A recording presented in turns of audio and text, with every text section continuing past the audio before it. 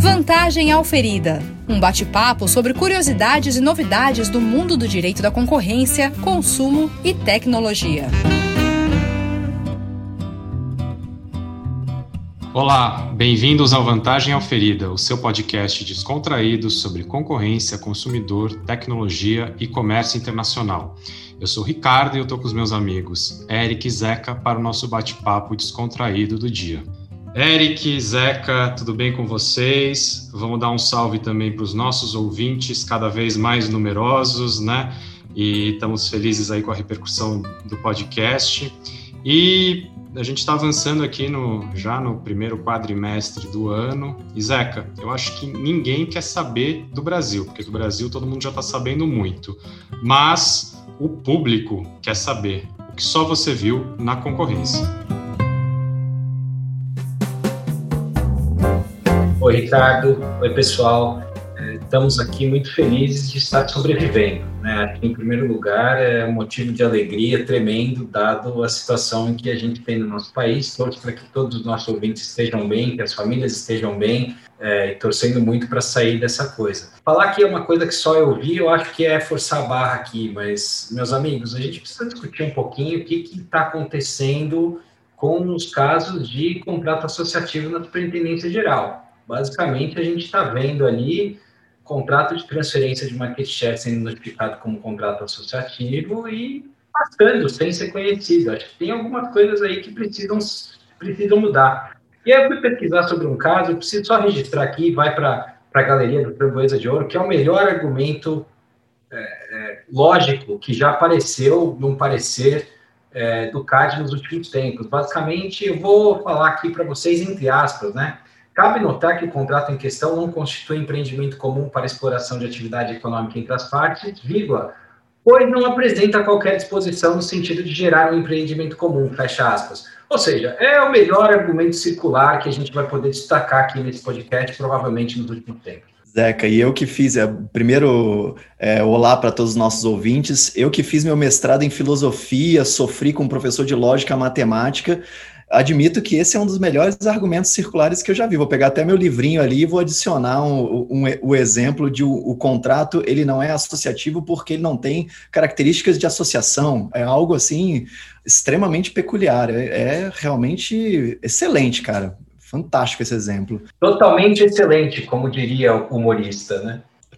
Pois é, mas eu acho que eu vou pedir uma carona aqui, Ricardo, rapidinho, só para pegar uma carona no bloco daquilo que só o Zeca viu, porque eu sei que o Zeca viu, mas teve uma situação na semana passada, iniciozinho de março aí para quem tá nos ouvindo mais para frente, mas que a SEAI, né? A SEAI tem um nome comprido, que é diferente da sigla, mas manteve a sigla, já é uma questão divertida, né? Eu, como velho, fico muito feliz de saber que a SEAI continua se chamando SEAI, porque toda vez que eles mudam, a gente não consegue acompanhar mais. Mas eles editaram uma consulta pública para obter informações anonimizadas, que eu tive que estudar para ver o que é, mas a nossa convidada de hoje depois é capaz de nos explicar um pouquinho mais sobre o que significa isso, sobre excessos dos reguladores. E aí foi muito interessante, porque é uma consulta pública para obter informações sobre excesso, né, o abuso de poder regulatório, um tema de liberdade econômica, e aí na sequência a Associação de Agências Reguladoras soltou uma nota, e aí eu abro aspas, aproveitando o mesmo gancho do Zeca,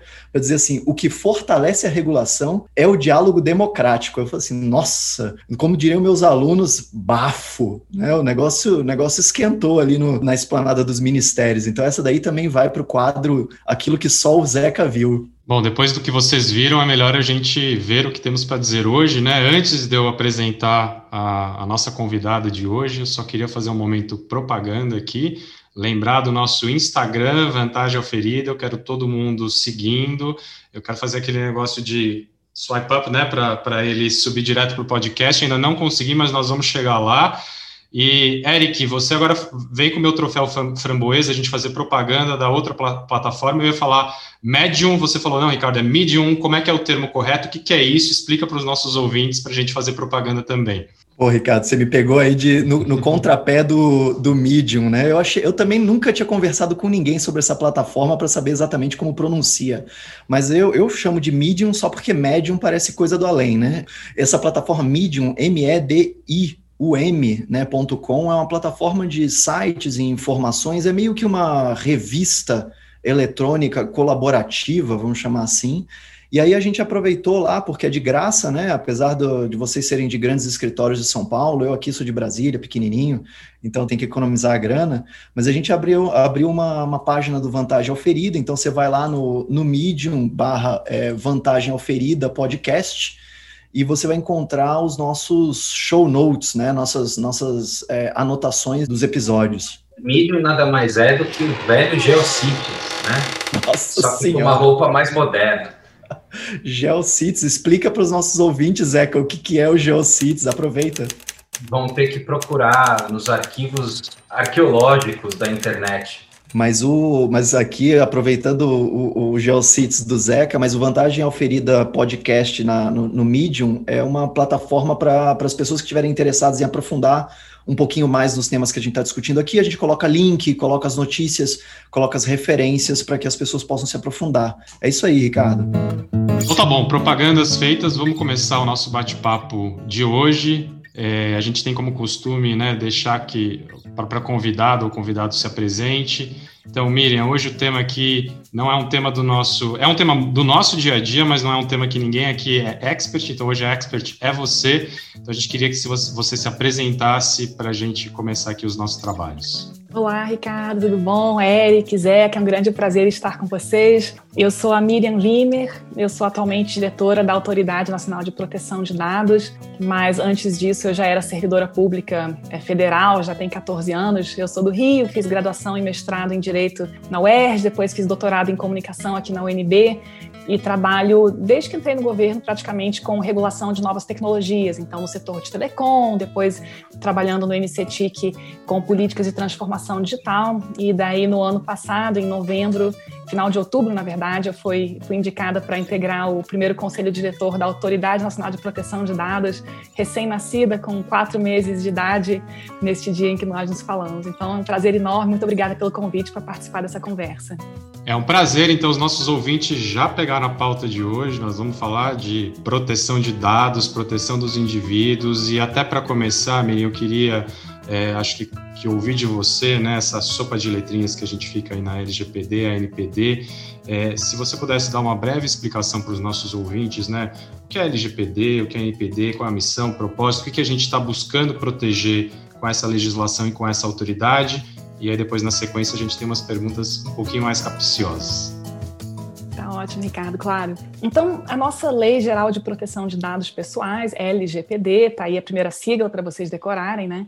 Foi aprovada em 2018, em agosto, e ela entrou em vigor só no ano passado, em setembro, né? Então, ela teve um período de vacácio legis aí de 2 anos, e ela, na verdade, vinha sendo construída há quase uma década, né? Então, as primeiras consultas públicas sobre o assunto foram publicadas em 2010, era uma iniciativa tocada à época pelo Ministério da Justiça, e a ideia de adoção de uma lei de proteção de dados pessoais não foi uma exclusividade, né, um lampejo de brilhantismo do nosso legislador brasileiro, mas, na verdade, é uma tendência que a gente verifica mundialmente, né? Então, hoje a gente tem mais de 130 países no mundo que possuem esse tipo de lei, né, leis gerais, leis transversais de proteção de dados, e em 90% dessas leis existe também a criação de uma autoridade responsável por zelar pela sua implementação. Então, no Brasil também, esse é o nosso desenho, né? Então, a LGPD criou a ANPD, Autoridade Nacional de Proteção de Dados, e o objetivo da lei é zelar pelo bom uso de dados pessoais. O que é um dado pessoal? É um dado relacionado a uma pessoa natural, né, um ser humano,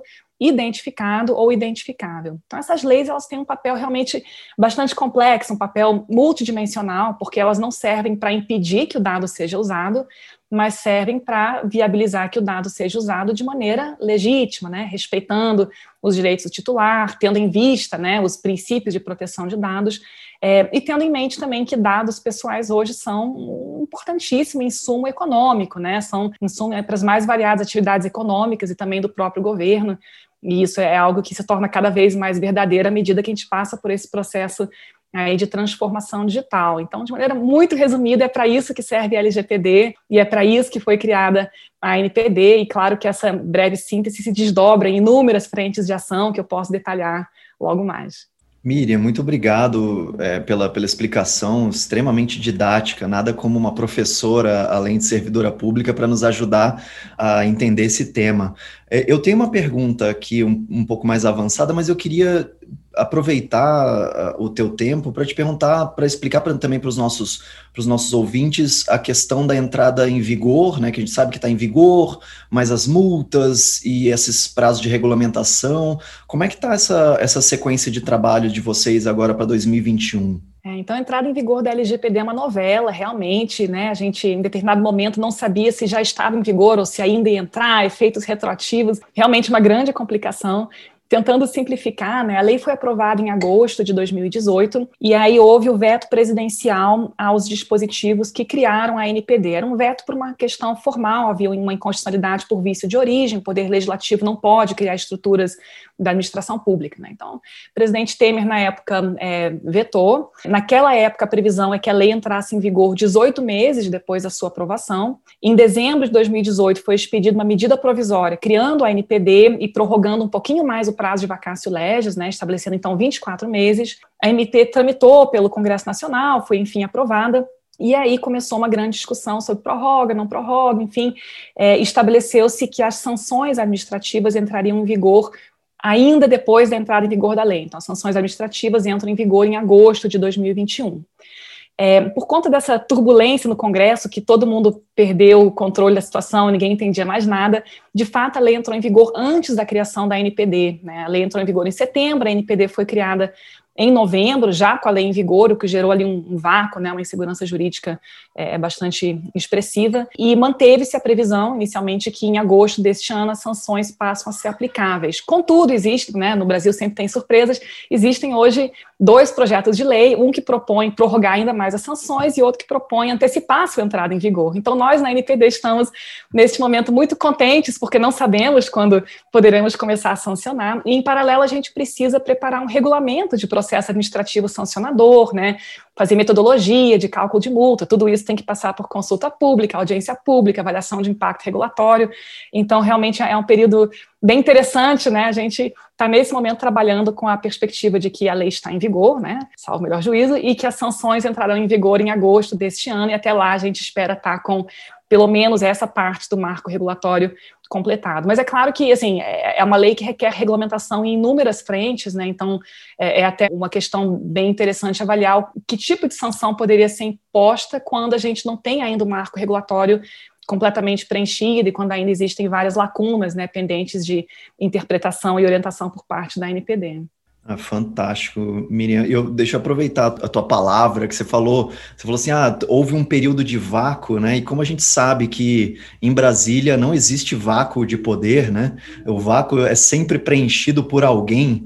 Isso me deu a oportunidade de fazer minha próxima pergunta, que é justamente sobre esses outros agentes, esses outros atores, ou para eu pagar minha primeira prenda, porque a gente é proibido de falar termos em inglês aqui no nosso podcast, tá, Miriam? Você não, mas eu, o Zeca e o Ricardo somos, porque desde a minha época de estágio, a gente da área de direito da concorrência era chamado de cornflakes, porque a gente não sabe falar português. E o meu sócio, num dia desse, conversando com o cliente, começou a conversa do societário, falando assim, não, porque a gente começa com o MOU, depois a gente faz o SPA, e aí no closing, aí eu falei, bicho, fala português, por favor, porque não vai dar certo. Mas esses outros stakeholders aqui, para eu pagar minha primeira prenda, esses outros atores, né, que de certa forma preencheram um vácuo, né? A gente teve Procons, a Senacom, talvez, aí eu posso estar falando besteira, me corrija, Ministério Público, o CAD, teve uma minuta de portaria. O que foi aquilo, gente? Vocês lembram? Zeca, você lembra aquela história? Você sabe contar essa história? Foi uma minuta, acho que, de um documento justificando que a NPD estaria bem acomodada dentro da estrutura da autarquia do CAD. Então, assim, como é que funciona essa interação entre esses diversos atores de poder?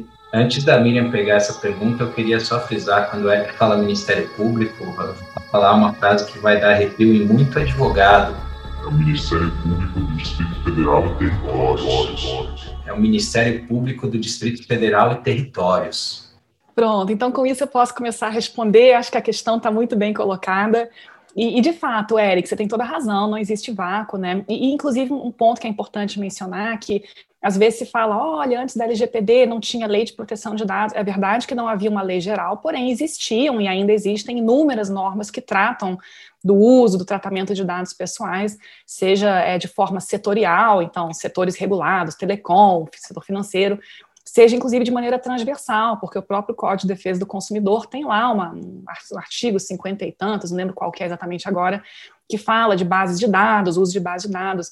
Então, a verdade é que ainda antes da LGPD já existiam muitas normas, né, que tratavam do assunto, cadastro positivo, né, um monte de coisa. E a LGPD vem e introduz uma lei transversal, que agora vai ter que se relacionar de maneira muito complexa com essas normas pré-existentes, sejam elas transversais ou verticais. E a criação da NPD também não se dá no vácuo, porque mesmo antes da sua existência já existiam inúmeros órgãos, né, públicos, seja em nível federal, seja também em nível estadual e municipal, que de alguma maneira se ocupavam da temática de proteção de dados pessoais.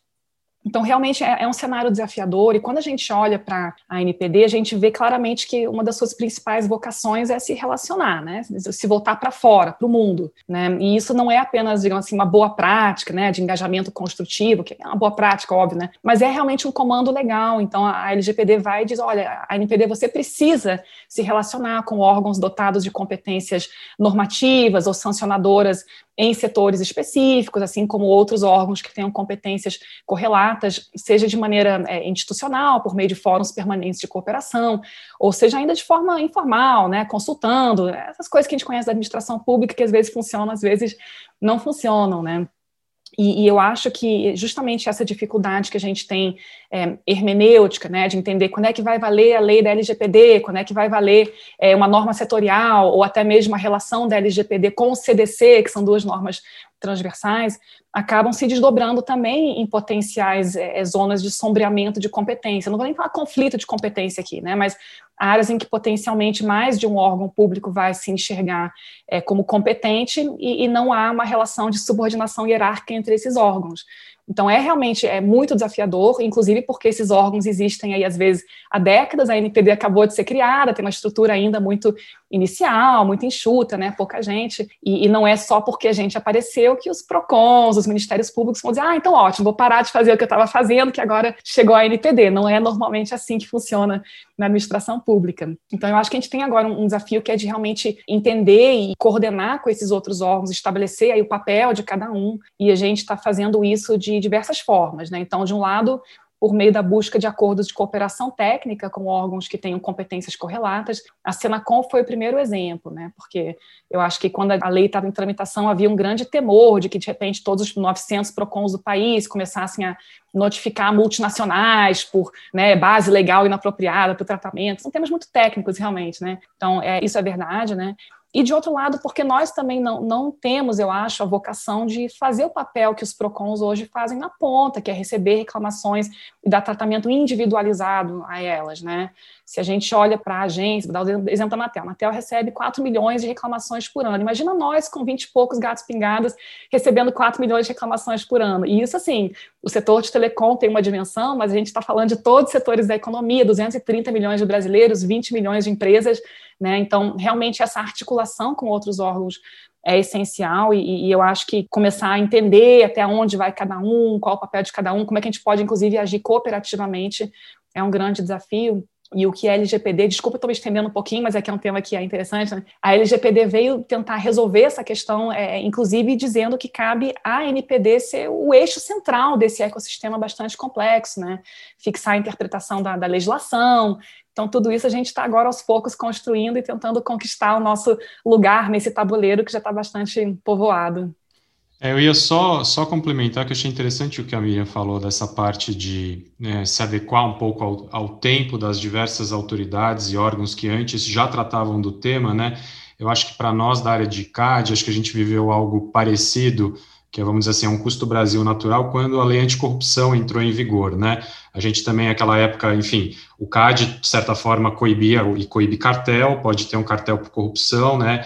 A lei anticorrupção também tinha esse viés, muito se discutiu se era um bis in idem. Mais do que isso, como a Miriam colocou, antes de existir a lei anticorrupção, a gente tinha lá TCU, os MPs, criminal, enfim, todo mundo também tentando coibir a corrupção. Então, até, né, se entender esse novo desenho normativo, me parece absolutamente natural que se perca um tempo, no bom sentido, para que os interlocutores cheguem aí, quem sabe num guichê único, que é o que a gente sempre quis para a lei anticorrupção, que não chegou, mas vamos torcer para avançar mais aqui, né? Isso, Ricardo, e lembrando, inclusive, que o setor de defesa da concorrência é um setor que protagonizou um grande conflito de competências com o Banco Central, por exemplo, né, que foi uma discussão que levou anos para resolver, né, para que se concluísse quem era competente para apreciar os atos de concentração, qual era o papel de cada um. Então, eu acho que é normal, e se tudo der certo, a gente vai conseguir aprender com esses grandes conflitos de competência históricos aí.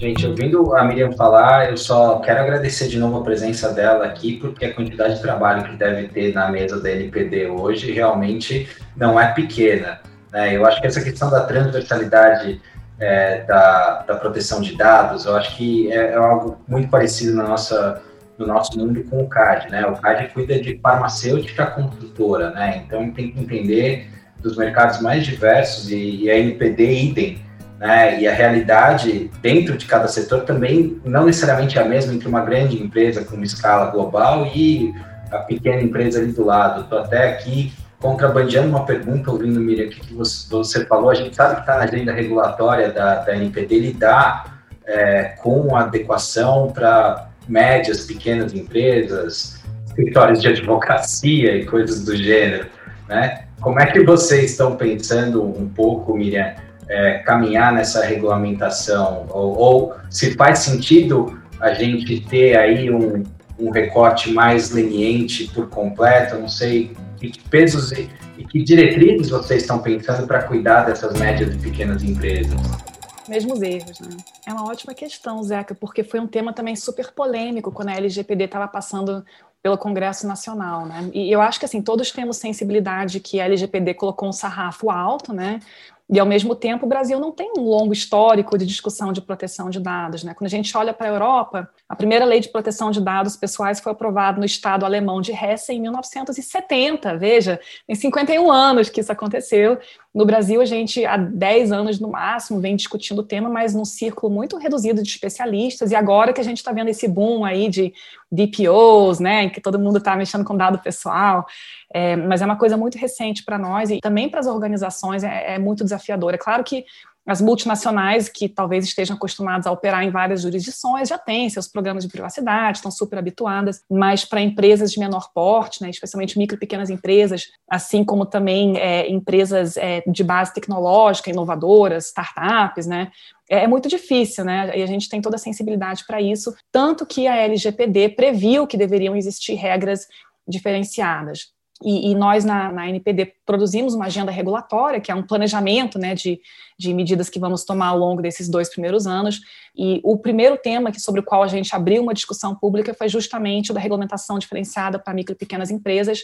Nós começamos com um processo de tomada de subsídios, que é tipo uma pré-consulta pública, né? Então a gente é legalmente obrigado a fazer consulta pública, audiência pública, AIR, e a gente abriu ainda antes disso uma tomada de subsídios, mas a gente quer entender o que está pegando, quais são os problemas, quais são os desafios para uma empresa de menor porte. E a gente tem recebido ótimas contribuições, tanto de empresas individuais, como Sebrae, associações, né, que dizem para nós que, olha, uma empresa que tem talvez 2, 3 funcionários não vai ter um encarregado, né, a gente não tem condições, por exemplo, de manter registro de todas as operações de tratamento, a gente não vai fazer relatório de impacto, porque a gente nem sabe o que é isso, né, me ajuda, pelo amor de Deus. E eu acho que a partir desses subsídios que a gente está tomando, a gente vai conseguir fazer uma minuta de regulamento que vai, de fato, flexibilizar, né, criar uma assimetria regulatória, considerando não apenas o porte, e esse é um ponto que eu queria frisar, mas também o tipo de dado tratado, a natureza do tratamento, né, o volume de dados tratados. Perfeito, Miriam. É exatamente esse ponto que o legislador brasileiro andou bem, e a gente fica feliz em ouvir isso da NPD, porque uma das críticas primeiras que foi feita lá nos Estados Unidos ao GDPR, pelo menos que a gente tem registro da literatura antitrust, é justamente dizer que, na verdade, a regulamentação da privacidade, ela gera um custo de compliance regulatório que, de uma certa forma, protege os incumbentes, né? Especialmente a gente pensar num mundo de plataformas digitais e de digitalização da economia. Então, você imporia um custo muito grande para aquele player que é pequeno. E eu acho que todo o driver da privacidade é assegurar que também, não só o titular do dado seja protegido, mas que haja um incremento de concorrência, né, para não ficar nesse loop infinito de empresa grande tem o dado, portanto, ela vende melhor e ela tem mais dado que ela, né? E nessa linha, Miriam, aqui pulando um pouquinho para outra pergunta, eu acho que tem um tema que é especialmente caro aos advogados de concorrência e ao nosso campo de atuação, que é o tema da portabilidade de dados, né, que está previsto ali no artigo 18 e junto da portabilidade, claro, entra a interoperabilidade também, né? Eu acho que para quem está nos ouvindo aqui, se eu posso aqui singelamente descrever a portabilidade de dados, a gente está falando como o direito que o titular tem de acessar o dado e reutilizá-lo em outro prestador de serviço ou outro produto.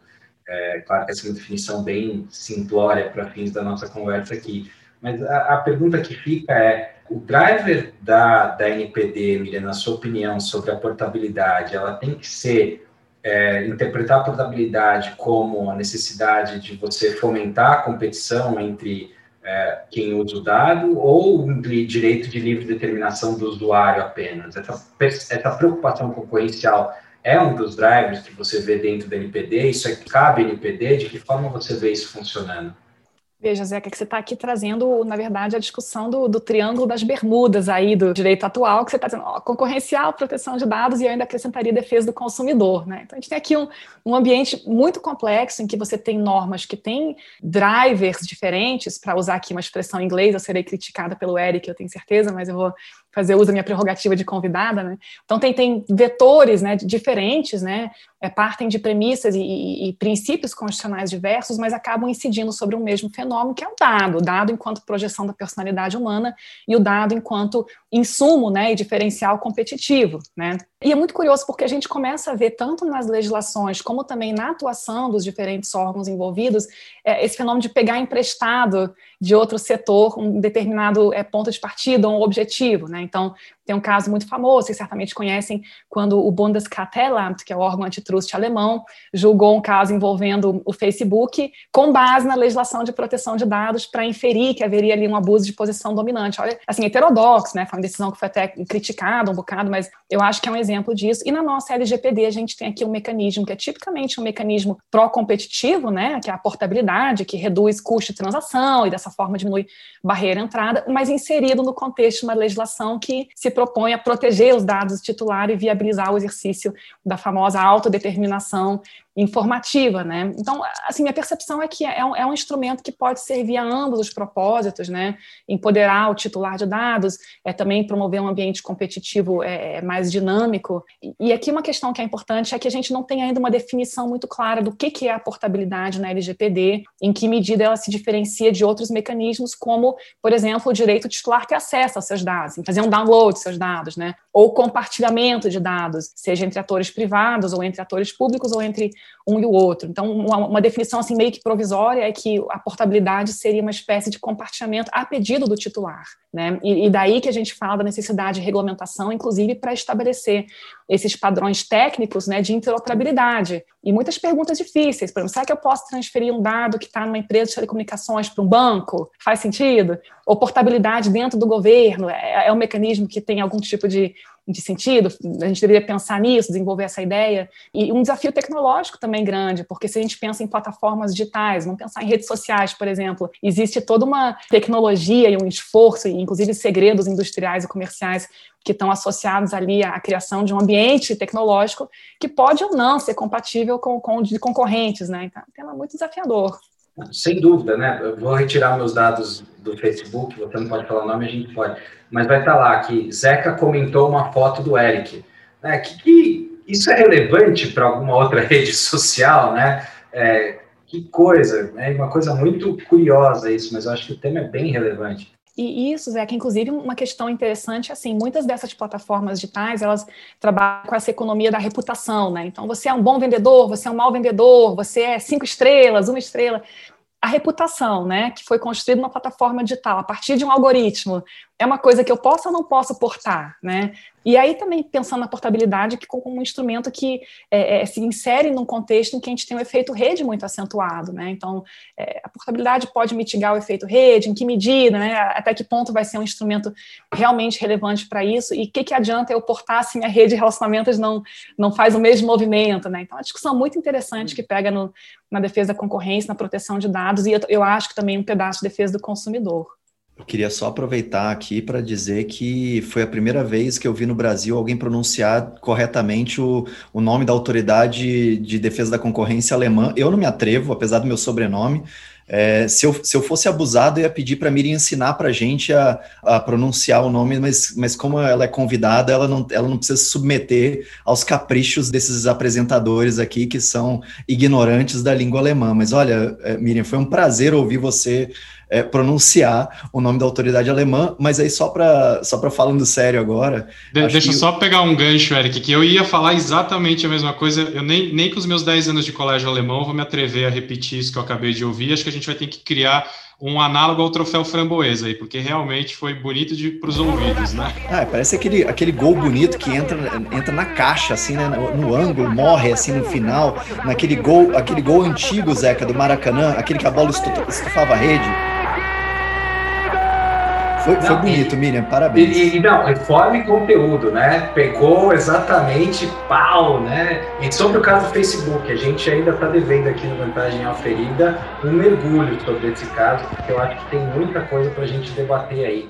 Mas depois falando em Facebook, vamos falar do outro inimigo público número 1, obviamente não da Miriam e da NPD, que é o Google, mas é só para trazer para discussão aqui um caso recente. A gente está vendo a Autoridade de Concorrência do Reino Unido investigando o Google do ponto de vista antitrust por essa decisão de fazer um phase-out, segundo a prenda minha de hoje, um phase-out dos cookies de terceiros, né? Então está sendo toda essa discussão sobre privacidade na internet, concorrência, portabilidade, e aí eu até acrescentaria, Miriam, você falou do Triângulo das Bermudas aí, da nossa proteção de dados e privacidade. Eu adorei essa imagem, mas acho que a gente vai ter que ter um quadrado das Bermudas aqui, porque você mencionou fintech, banco, então vai ter que ter um quadrado das Bermudas aí com o Banco Central e Open Banking. Sei que não é nosso tema de hoje, esse aí, Zeca, era mais um outro dia para um mergulho de outro tema de Open Banking, mas a gente tem um quadrado das Bermudas aí, né? Então a gente tem toda essa história do Google e dos third-party cookies, né, que estão saindo e que podem afetar negativamente, podem afetar negativamente os pequenos agentes de publicidade e concentrar um poder na mão do Google, pelo menos essa é a teoria. Eu ia comentar que eu acho que o quadrado das Bermudas é até um pouquinho uma visão modesta, Eric, porque a gente poderia talvez pensar no Triângulo das Bermudas cercado por um oceano de reguladores setoriais, porque não é só financeiro, né? É telecom, é saúde, é vigilância sanitária, né? Então, realmente a gente vai chegar no desenho tridimensional daqui a pouco, mas desculpa te interromper, você ia formular uma questão aí para mim. Não, mas eu acho que era mais para trazer esse exemplo do Google, desses third-party cookies, mas acho que nem tenho tanto uma pergunta. Acho que a pergunta que eu tinha para te fazer na verdade, uma pergunta um pouco mais de curioso da área de proteção de dados. Quando a gente lê a lei de forma fria e não tem a experiência que vocês têm, a gente olha lá, por exemplo, um procedimento de enriquecimento de dados e uma ideia de interesse legítimo. Se você pudesse explicar para a gente... Eu até posso imaginar que é o que o Serasa faz, ou empresas de birô de crédito, mais ou menos, mas o que é enriquecimento de dados e o que é interesse legítimo para fazer isso? Tá, então você está falando de um tipo de tratamento de dados, enriquecimento de dados, que eu acho que cada um vai definir de um jeito, não vou me atrever aqui, mas a pergunta que você traz tem a ver, na verdade, com as bases legais que justificam o tratamento de dados pessoais, né? Então, importante ter em mente que a LGPD introduz um paradigma diferente do anterior. Agora a gente tem um paradigma ex ante de proteção de dados, significa dizer que antes, você tratava o dado, se tivesse algum problema, você ia levar uma ação na justiça, né? Hoje, para que se possa tratar dados, você tem que antes se certificar de que você tem uma base legal que permita esse tratamento, né? Então, além disso, tem, enfim, uma série de direitos titulares que têm que estar preservados, assim como princípios de proteção de dados. E quando a gente vai olhar para bases legais, muitas vezes se pensa, uma base legal é uma coisa para restringir o tratamento. E, na verdade, não é, porque como você próprio já mencionou, quando a gente vai lá no artigo 7º, ou quando a gente vai no artigo 11, quando são dados pessoais sensíveis, a gente vê uma lista, né, de hipóteses em que o dado pessoal pode ser tratado. E essa hipótese não é só consentimento, que é uma visão que algumas pessoas têm, né, de que tratamento de dado pessoal é consentimento. Não, consentimento é uma base legal, mas existem 9 outras bases legais que permitem que o dado seja tratado legitimamente, né, em que o consentimento titular não é necessário, não é desejável, às vezes nem é mesmo possível, né? Que bases legais são essas? Por exemplo, cumprimento de uma obrigação legal regulatória, né? Então, às vezes, você tem que guardar um dado de um consumidor para fins tributários, sei lá, para fins de auditoria, né? Você tem uma base legal, tem uma base regulatória, você vai guardar esse dado. Realização de estudos por órgão de pesquisa, tutela da saúde, proteção da vida, inclusive para a proteção do crédito. Então, se você está tratando o dado para a proteção do crédito, isso é uma base legal suficiente, você nem precisa do consentimento do titular, em muitos casos. E a sua pergunta fala sobre uma base legal específica, que ela é esquisitona, ela é uma base legal que gera livros, né, dissertações de mestrado, que é a base legal do legítimo interesse. O que a lei está falando? Diz, olha, existem circunstâncias em que haverá um legítimo interesse de quem está tratando o dado, né, da empresa, da organização, em tratar o dado, ainda que o titular, né, não tenha dado consentimento, né, não tenha relação nenhuma com isso, né, e a lei vai falar, para atender aos interesses legítimos do controlador ou do terceiro, exceto no caso de prevalecerem direitos e liberdades fundamentais do titular. Então, é uma base legal extremamente aberta.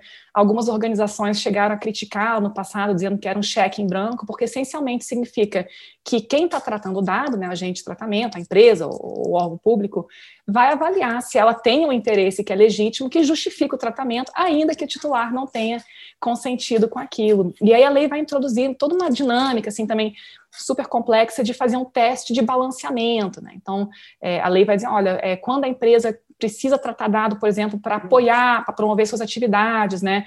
Eventualmente até para proteção contra fraudes, né? Isso é um legítimo interesse que justifica o tratamento do dado, e a empresa só tem que se certificar se esse tratamento não vai violar as expectativas do titular, né? Não vai ser uma coisa que vai pegá-lo de surpresa. Eu ia fazer a pergunta justamente sobre essa questão das expectativas, né? Eu acho que o ponto do legítimo interesse e a questão das expectativas. Aí eu vou fazer uma provocação nesse momento, Miriam. Dado que a gente teve no passado recente aqui, se não me engano, 4 ou 5 mega vazamentos de dados, a gente tem que presumir, ter a expectativa de que os nossos dados vão ser protegidos? A presunção é de que a gente tem privacidade mesmo? E esse é o ponto de partida da lei, ou no caso concreto isso pode mudar, a expectativa do titular pode ser outra?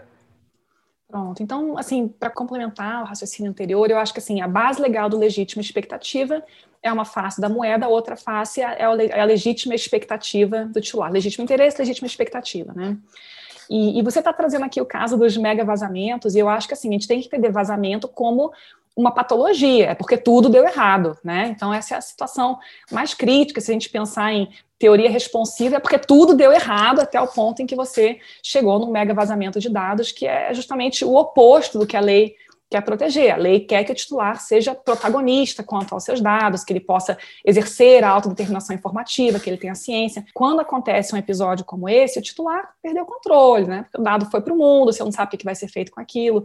E normalmente são incidentes também associados frequentemente a atividades criminosas, né? Aconteceu um crime, aconteceu ali uma invasão de dispositivo informático, tipificado pela Lei Carolina Dickmann, ou outro tipo de atividade criminosa, às vezes por parte de um colaborador da empresa mesmo, né?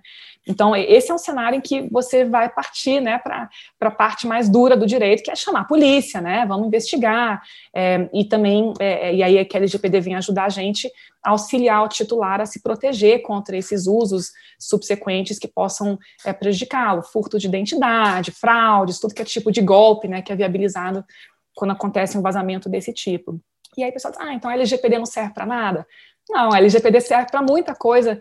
Por quê? Porque justamente ela vem trazer para o titular de dados, para o cidadão, uma série de ferramentas que vão ajudá-lo a se proteger. Então, se uma empresa entra em contato contigo e diz, olha, seus dados, você pode perguntar, por que você tem meus dados? Né? Com que base legal você está tratando esses dados? Não quero mais que você trate, vou me opor a esse tratamento, elimina meus dados da sua base de dados. Né?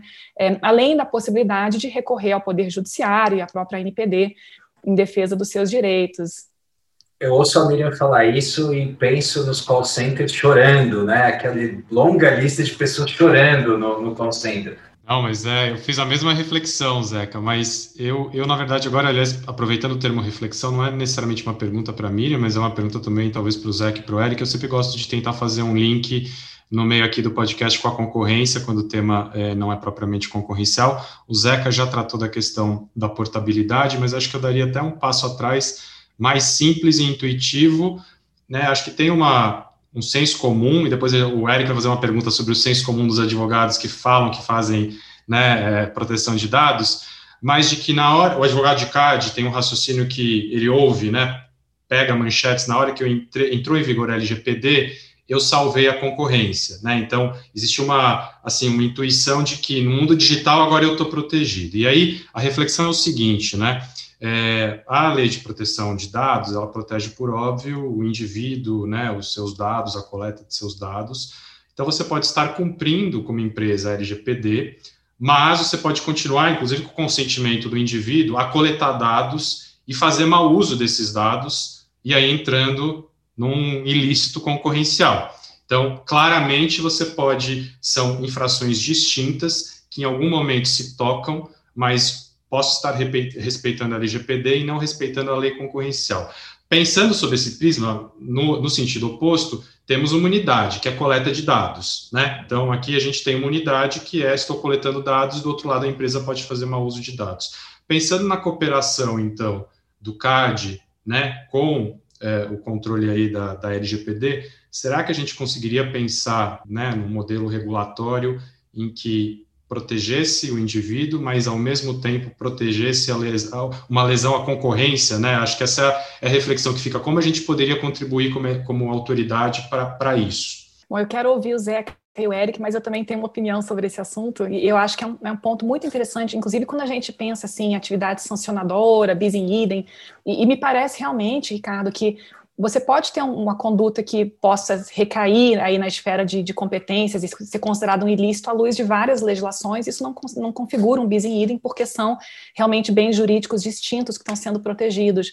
E um outro exemplo que eu acho muito interessante é que, às vezes, uma medida que possa ser considerada positiva e pró-concorrencial pelo CAD vai ser um desastre do ponto de vista de dados pessoais, né? Então, vamos pegar aqui uma hipótese extrema, alguns diriam fantasiosa. Suponha, né, que dados pessoais fossem considerados um essential facility, né, e o remédio concorrencial para isso fosse distribuir esses dados, né, entre uma pluralidade de competidores. Talvez, né, isso fosse uma medida muito boa do ponto de vista do CAD, mas seria certamente muito ruim do ponto de vista da NPD, porque fragilizaria ainda mais a situação jurídica do titular de dados. E esse tipo de problema eu acho que vai ser recorrente, sabe? E existem pensadores, teóricos que argumentam que a solução para isso seria colocar tudo debaixo de uma mesma caixa, né? Como no FTC, que você tem concorrência e consumidor dentro de uma mesma estrutura, e que isso, segundo essa visão, facilitaria evitar esse tipo de medida eventualmente descompassada. Não é a minha linha, tá? Pessoalmente, eu acho que não resolve, eu acho que você só traz o conflito para dentro da mesma caixa e você continua tendo exatamente o mesmo tipo de problema, necessidade de ponderar nos casos concretos o que deve prevalecer. E a solução que eu trago para isso, uma tentativa de solução, é que, de fato, a cooperação e o diálogo entre os órgãos é crucial para evitar que a ação de um obstacularize a ação do outro, né? E que a busca, né, pela preservação de um interesse, a defesa da concorrência, não venha, por exemplo, a obstacularizar a proteção do indivíduo. Mas aí vai ter casos concretos, assim, inúmeros, né? Acho que vai ser muito interessante observar. Estava refletindo aqui sobre o seu comentário, Miriam, e é interessante que é um tema que eu gosto muito, que é o design institucional, né? Eu fui governo federal de 2004 a 2009 na Secretaria de Direito Econômico. A Secretaria de Direito Econômico tinha dentro do seu guarda-chuva defesa da concorrência e defesa do consumidor, um do lado do outro. E aí a piada recorrente que a gente tinha lá na Secretaria de Direito Econômico é que a gente sempre falava assim, a gente aqui da SDE, o pessoal do direito da concorrência falava a gente da SDE e o pessoal do DPDC, do consumidor, como se o DPDC fosse uma outra secretaria. E o pessoal do DPDC, hoje Senacom, ficava muito chateado e falava, olha, a gente também é SDE. E quase que o pessoal falava assim, não, vocês não são defesa da concorrência. Brincadeiras à parte, que na época era o Morishita excelente. O que é interessante ao mesmo tempo que não colocar todo mundo debaixo do guarda-chuva pode ajudar de certa maneira, colocar também ajudava muito naquela época. Então a gente tinha, por exemplo, as medidas punitivas de defesa do consumidor eram muito mediadas ou às vezes discutidas com o pessoal de defesa da concorrência, até para conseguir equilibrar um pouquinho uma sanha às vezes um pouco mais agressiva, até porque naquela época, idos de 2004, a análise econômica do direito não era uma coisa tão difundida. Hoje a gente teve o Luciano Tim na Senacom, então não dá para dizer que a parte de defesa do consumidor não entende mais de análise econômica do direito, mas isso ajuda muito às vezes também. Não estou tentando advogar aqui para voltar a privacidade para debaixo do CAD, não me entenda mal, mas acho que essa dinâmica de design institucional tem, como qualquer coisa regulatória, vantagens e desvantagens. Não, Eric, eu acho que é um ponto super relevante. A sua experiência na SDE é um exemplo de como as coisas podem funcionar. Por outro lado, se você hoje conversar com quem está no Ministério da Economia, que resulta da fusão de 4 ou 5 ministérios, tem muitas dificuldades também. Não é porque está todo mundo debaixo de um mesmo ministro que você vai necessariamente chegar no ponto ótimo, sabe? Então, eu acho que tem prós e contras, naturalmente, e eu me recordo que quando, no ano passado, o CAD levantou a mão, como vocês mencionaram, disseram, olha, eu topo aqui incorporar as atividades da NPD, uma das críticas que veio, dizendo, bom, mas em que medida essa pauta de proteção de dados vai ter a mesma estatura da pauta concorrencial, considerando, né, todo enfim, o histórico, a vocação institucional, o perfil institucional dessa organização e o fato de que proteção de dados surgiria como um bicho estranho. Então, você pode imaginar ali um órgão super robusto de defesa da concorrência com um pequeno penduricalho de proteção de dados e o risco realmente que uma pauta fosse absorvida ou abafada pela outra. E isso é um pouquinho a crítica que se faz a alguns órgãos, inclusive da América Latina, né, em que você tem muitas vezes o mesmo órgão que cuida de pauta de transparência, né, de lei de acesso à informação e pauta de proteção de dados. E algumas críticas vão dizer, não, mas aí uma pauta vai matar a outra, né? As duas não vão ter igual evidência. Então, eu acho que realmente é uma questão de design institucional, de escolhas, realmente, mas o argumento que eu faria é que não necessariamente uma racionalidade de economia de custos deveria justificar esse tipo de medida, sabe? Excelente. Diga, Zé. Essa opção de política pública, ela é infindável, né? Eu acho que a gente poderia ficar aqui horas discutindo isso, seria muito bacana. Mas eu acho que a Miriam levantou 2 pontos aqui que eu só queria frisar. Primeiro, Miriam, eu acho que é importante que você vá conversar também com a CGU, porque faz 5 anos que ela está batendo cabeça com o CAD e decidindo o contrário do que o CAD decide, o que é uma coisa, assim, assustadora para quem quer superar empresas. Mas outro ponto a sua hipótese não é tão hipótese assim, né? Eu acho que o acesso a dados, ele tem sido encarado, eu acho que todo mundo aqui do mundo de concorrência já se enfastiou das lives sobre concorrência e mercados digitais, e todos os milhões de papers que saem sobre isso quase que diariamente. As restrições de acesso a dados elas têm sido muitas vezes levantadas assim como um problema de fechamento de acesso a Essential Facility. Eu acho que essa hipótese está muito mais próxima de se virar um caso concreto do que qualquer outra coisa. Eu não trabalharia só no campo da especulação aí, não. Não estou dizendo que nem que não é, mas é um apontamento bem interessante esse que você fez, que eu acho que ele não é tão hipótese assim, né? Só para aproveitar aqui o tempo, Ricardo, tô fazendo função do Ricardo aqui, depois você me perdoa. Mas é que a gente tem pouco tempo, a gente poderia passar o dia inteiro conversando com a Miriam, fantástico. Mas, Miriam, tem uma pergunta aqui que eu não posso deixar você escapar, que é, meu Deus do céu, todo mundo virou especialista em LGPD, tá? No último ano e meio, todo mundo virou. Todo mundo tá abrindo curso, tá parecendo day trade, né?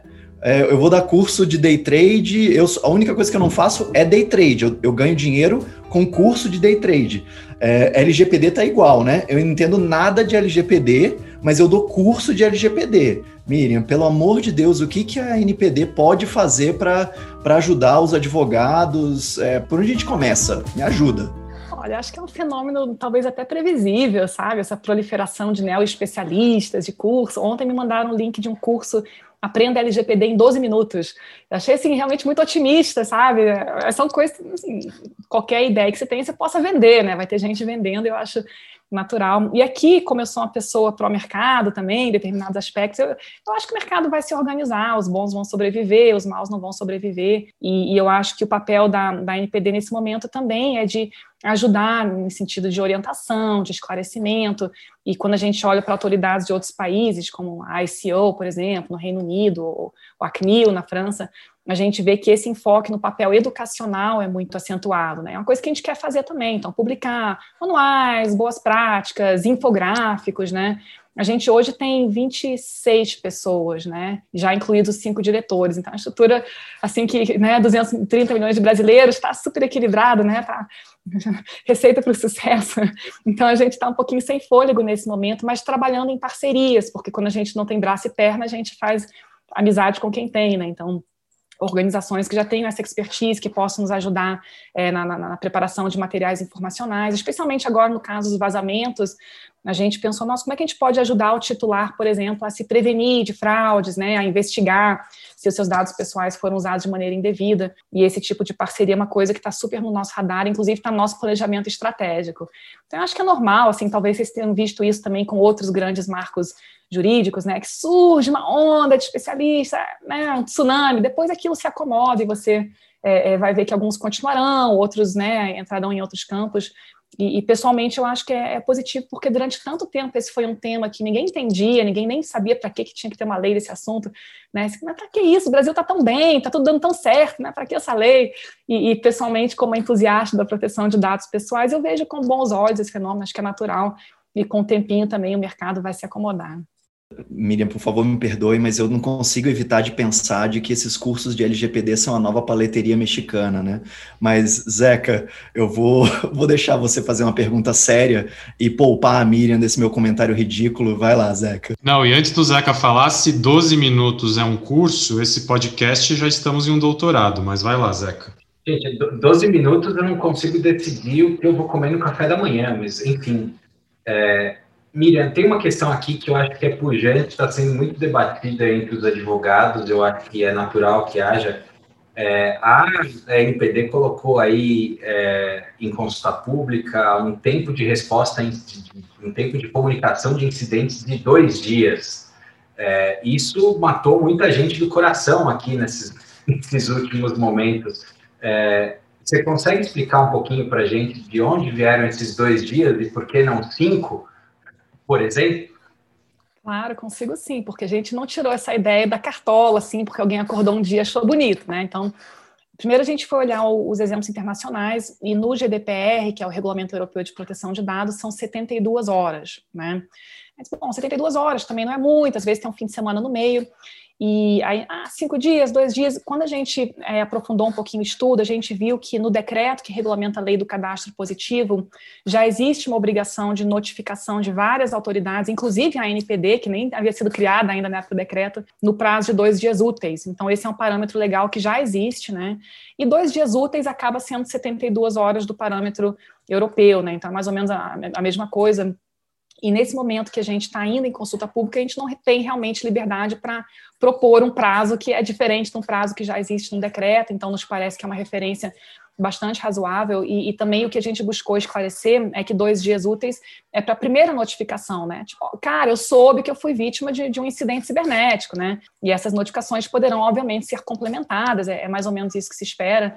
Nós conversamos também com o pessoal da comunidade técnica, e disseram, não, 2 dias realmente já está todo mundo ciente do que aconteceu, pelo menos em linhas gerais, é um parâmetro razoável, né, para empresas que tratam dados, então foi isso que a gente colocou, mas é uma data no momento que está a título de recomendação, né? Então a gente fez um formulário lá, simplificado, para as entidades poderem nos notificar, sugerimos o prazo de 2 dias úteis, mas a gente obviamente não vai aplicar sanções, porque a gente não faz regulação por formulário, né? A gente respeita o devido processo legal na sua dimensão substantiva e somente haverá obrigações jurídicas estabelecidas por regulamento devidamente publicado no Diário Oficial. Super bacana, Miriam. Eu acho que a gente recebeu inputs das empresas pequenas e que não tem tanta estrutura de que, como assim vou conseguir processar tudo em 2 dias, e das empresas grandes dizendo, cara, até isso daqui chegar na mão de um diretor que tenha poderes para se manifestar sobre isso já deu mais que 2 dias, mas a tua explicação está perfeita no ponto. Obrigado. E quando é com a gente, os clientes pedem 24 horas, né? Então vão ter que observar, né?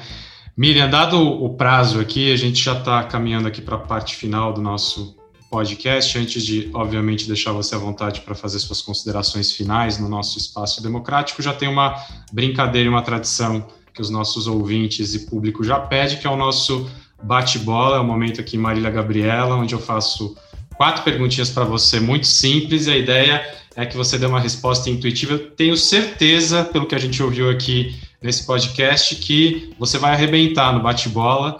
Então, vou perguntar se você está preparada e vou começar aqui a minha lista de perguntas. Eu estou semi-preparada, mas vamos lá. Então, vamos lá. LGPD, cura da nação? Não, de jeito nenhum. Talvez uma parte da solução. Indivíduo ou tecnologia? Quem é o protagonista? Nossa, mas essa é dureza, né? Assim, a gente está falando no mundo do dever ser ou no mundo do diagnóstico pragmático? Eu acho que no mundo do dever ser a gente deveria pensar no indivíduo, né? Perfeito. Não vou nem amarrar. É bate-bola, essas são as regras. Japão, piano e alemão. O que a disciplina ensina? Eu acho que sem suor e sem esforço não se chega a lugar nenhum.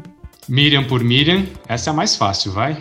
Essa é a mais difícil, que me deixou sofrendo aqui esse podcast inteiro. Eu acho que Miriam por Miriam é uma pessoa que é curiosa e se interessa por tudo. Ótimo, eu tinha certeza que o bate-bola ia ser um sucesso. Miriam, eu vou abrir aqui uns minutinhos para, obviamente, você dar a sua palavra final aqui, dado o contexto do nosso podcast. Fica à vontade, depois a gente faz o encerramento. Ótimo, Ricardo. Queria agradecer muito a você, ao Eric, ao Zeca pelo convite, uma conversa super agradável mesmo, e parabenizar a iniciativa do podcast, porque é super importante, né, disseminar essas informações, esse conhecimento, não só com quem está começando, estudando, mas também para quem está no mercado, está buscando abrir novos canais. E para mim, realmente, a fronteira regulatória que tem hoje é aquela que se relaciona a dados, né? Dados pessoais, dados não pessoais, e explorar aí essas interseções entre diferentes ramos do direito é uma tarefa das mais nobres, então fico super feliz aqui de poder ter contribuído e desejo muito sucesso aí nos próximos episódios. Muito obrigada mais uma vez. A gente que agradece, Miriam, muito obrigado. Eu vou abrir uma palavra final aqui ao Zeca. A gente quer fazer um momento propaganda do bem. Zeca, explica aí para os nossos ouvintes o que você tem em mente. Vou fazer a propaganda do bem, sim, mas antes disso eu queria agradecer também a participação da Miriam. Miriam, tenho certeza que você ganhou muitos admiradores no mundo da concorrência hoje. Eu acho que o podcast está de portas abertas para você quando você quiser, e a gente vai fazer questão de espalhar as coisas boas aqui que a gente ouviu de você por onde a gente passar. Então, fica aqui o registro do agradecimento, mas indo para o Merchando Bem aqui, tem uma iniciativa que está capitaneada aí pelo Victor Barbosa, advogado da Antitrust, que a gente acha que vale a pena contar, que é o Projeto Nova Rota. Ele é uma associação sem fins lucrativos que oferece bolsas de estudos, mentoria e apoio para pessoas egressas do sistema carcerário. Uma iniciativa super bacana. O projeto ele dá oportunidade de educação e capacitação profissional para otimizar o processo de integração social, que é algo que falta no país. A gente precisa pensar um pouco nisso. Eu acho que esse projeto aí de algumas pessoas, inclusive de advogados antitrust, sei do Vitor, sei da Amanda, sei que tem mais gente que participa nisso, vale muito a pena. E tem um efeito multiplicador não só de ajudar aquelas pessoas do projeto em si, mas de disseminar o conhecimento. Então, vale a pena. A gente vai falar um pouquinho, o projeto novarota.org, se vocês procurarem, vale super a pena apoiar, um trabalho muito bacana. Obrigado pelo Mexendo Bem. Miriam, muito obrigado também aqui em nome dessa comunidade antitrust. De fato, no mínimo 3 fãs você ganhou aqui nessa conversa, foi extremamente agradável, instrutivo. Muito obrigado mesmo. Ricardo, fecha aí. É isso. Assina embaixo, e a gente quer todo mundo curtindo aí nas nossas redes e aguardando aí o próximo podcast. Vem muita novidade bacana esse ano. Você ouviu o podcast Vantagem Auferida.